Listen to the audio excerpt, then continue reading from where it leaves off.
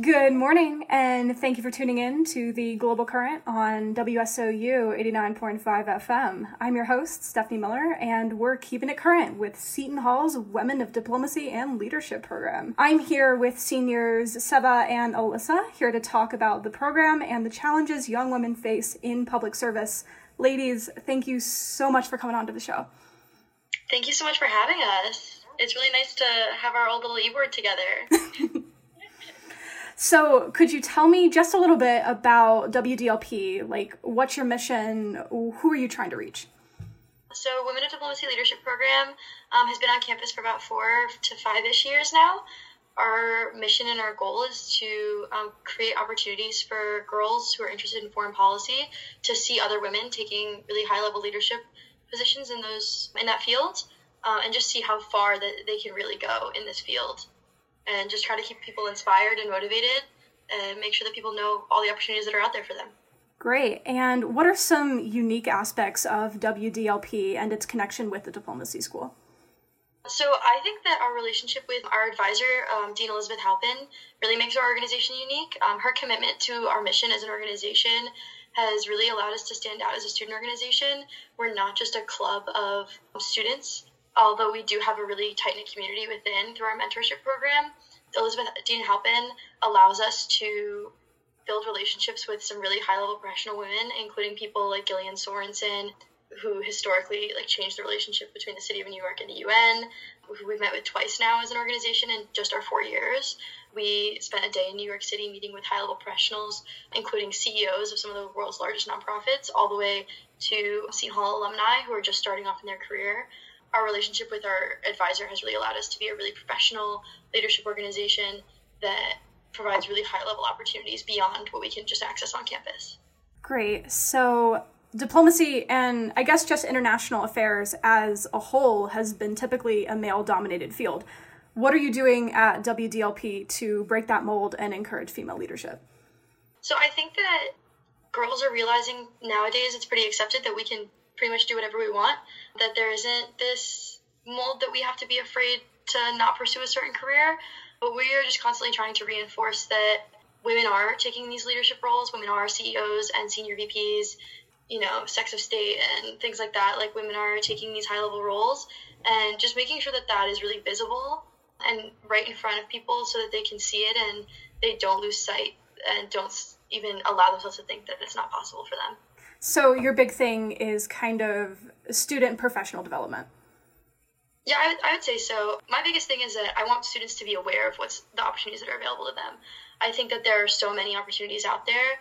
I think that the worst thing that happens to college kids is they don't realize the opportunities they could have taken advantage of until it's sort of too late, until they're a senior. They think, I should have done that when I was a sophomore. I should have done that when I was a freshman. And I want to make sure that students from the first day that they get onto college campus realize how many amazing opportunities there are within the Diplo school and within the foreign policy field in general. So when you talk about opportunities, what sort of opportunities for professional or even personal development do you offer students involved in your program? So one of the biggest things that we offer students is allowing them to, or connecting them with some of the really impressive women that we've built relationships with as an organization. So our organization has been around for about 4 or 5 years, and we've been lucky to build some great relationships with some awesome professionals who have either started their own nonprofits, work in the private sector, or work in the public sector with the government. And we want to make sure that we utilize those relationships so that our students who are freshmen who just got here can already have the opportunity to meet with these women who are already so far along. So that's a great opportunity. Also, our mentorship program allows students to receive guidance from some upperclassmen. Alyssa, I don't know if you want to talk about that a little bit. Alyssa and her mentee have a really great relationship. Alyssa's the current diplomacy center for SGA, and her mentee is now actually the next diplomacy center for SGA, which is amazing to see. I think that our upperclassmen have the really, really great wisdom to share with their students, and I love seeing our upperclassmen build those relationships and be able to help our underclassmen, our freshmen, and our sophomores guide them through internship applications and leadership positions on campus as well. Great. So Alyssa, do you want to go a little bit further in depth about the mentorship program? Yeah, absolutely. absolutely. So I had the opportunity to be a mentor this year, and I think that was something that was very fulfilling. We did it very early on in this school year. So right from the get-go, we had these young women and also some young men as well who were interested in our organization. And right off the bat, we started this mentor-mentee program. And we had events where we had like this kind of like this really nice ceremony where we all got like our pins that are like our logo and everything, and we got those with our mentees. And we had, like we took pictures, and we just really had like the opportunity to have a dinner with them, get to know them better, and just throughout the year we had the opportunity to bring them to events. I know for me and Chase, who's my mentee, who's also one of the new diplomacy senators, she and I really bonded over the fact that we were both in WDLP, but we were also in SGA together. And then we also, it was nice to have, like whenever we went to diplomacy events, to be able to talk to someone and be like, hey, are you going to this? Like, yeah, oh, okay, like let's go together. So really just kind of being able to have that relationship with someone. And I know like she and I got to talk a lot. We've talked about things like the diplomacy school, like what classes should I take and everything. So I would say like the mentor-mentee program is something that started with WDLP, but also ended up, for me at least, being a lot more. And how do you think the mentorship program is now, and how important do you think it will be moving forward?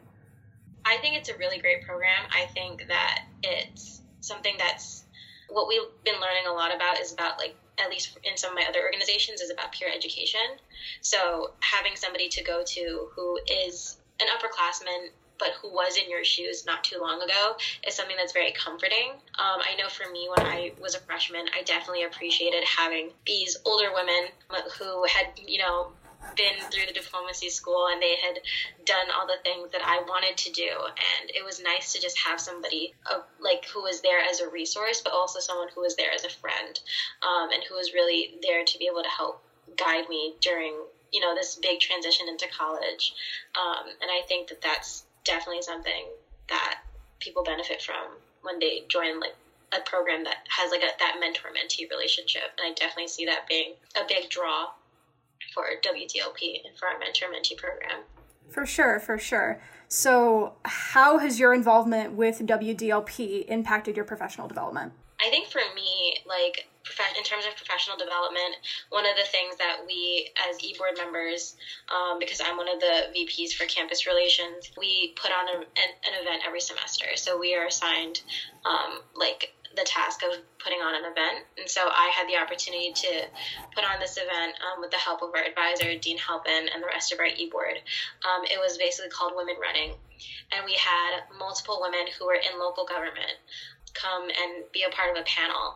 And there were a lot of things that I learned throughout that process, such as like event planning, but also how to properly reach out to someone and ask them to be a part of the panel, ask these busy women to take time out of their day to come and speak to us, how to advertise, how to market, how to request money from our SGA Finance Committee so that we could put on this event. All of these things I feel like really impacted professional development. And when it came time for the actual event itself, networking with these women, remembering to bring business cards and exchanging business cards with them, following up with them, saying thank you for being a part of this, and really making a relationship that went far beyond just this one event, but also something where, I was representing our organization and I was representing the School of Diplomacy. So making sure that if somebody wanted to do this event again next year, which I hope someone does, they're going to remember, oh yeah, like that was a really great event. And that was something that I really enjoyed being a part of. Let's go back and let's do that again.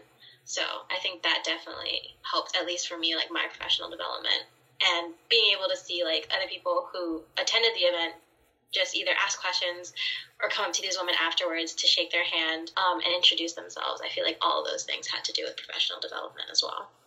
Well, Seva, do you have anything to add? Yeah, sure. I think for me, taking on the role as president of Women of Diplomacy really helped mold and shape my professional development.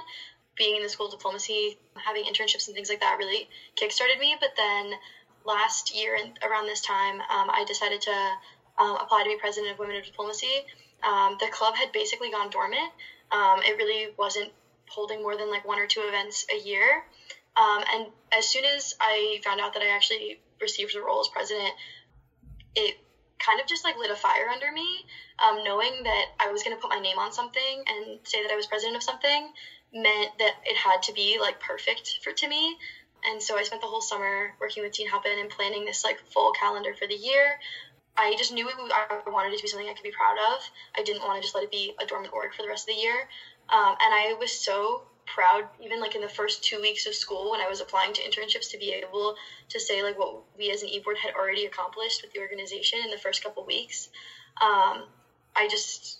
I loved being a part of Women of Diplomacy, and we're still like running, even though considering everything that's going on right now. But this has been an amazing experience for me as a professional to be able to represent an entire organization and have these young girls like look up to you. I know as an entire e-board, we all really feel that. And it's really exciting to be able to kind of give them something that I wish I had when I was a freshman.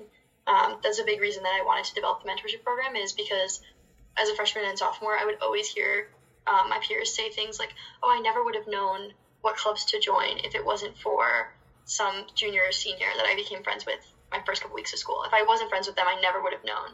And so that really made me want to make sure that every student had that, or as many students as possible, and especially our girls.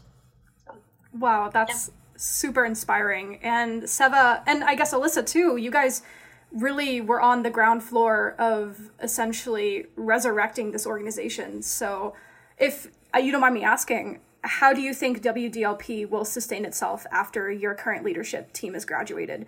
Do you foresee a lull in student participation, or are you more optimistic? I'm optimistic. I think that student organizations always have this kind of, they go through these waves. But I think that our organization did its job in really impacting some freshmen and sophomores this year. And I'm hopeful that they will be as excited and inspired to give that same benefit to the next freshmen that are going to come after them. And I hope that motivates them.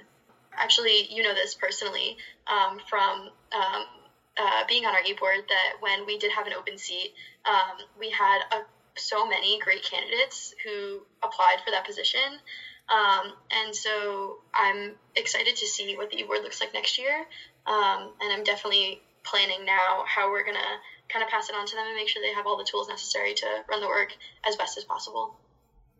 That sounds great. So going back to something that Alyssa had touched on before, you are a women's leadership program first, but you do actively encourage male participation as well.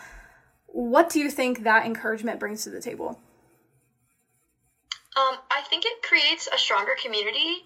Nowadays, the conversation around feminism has to be about how we can all lift each other up and continue to kind of grow, rather than get stuck in the conversation of what we're missing out on or what we don't have. And I think seeing boys be actively excited to be a part of our community shows us that there's like a forward direction that we're moving in, where we're all excited about feminism and we're all excited about female leadership. So we do have a couple boys in our organization, and it kind of grounds us in the sense that we're here for a mission of seeing women in leadership and being those women in leadership.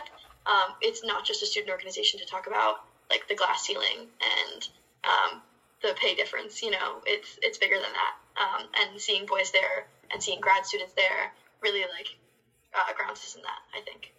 Great. So what advice do you have for young women and young men looking to study or even pursue a career in international relations?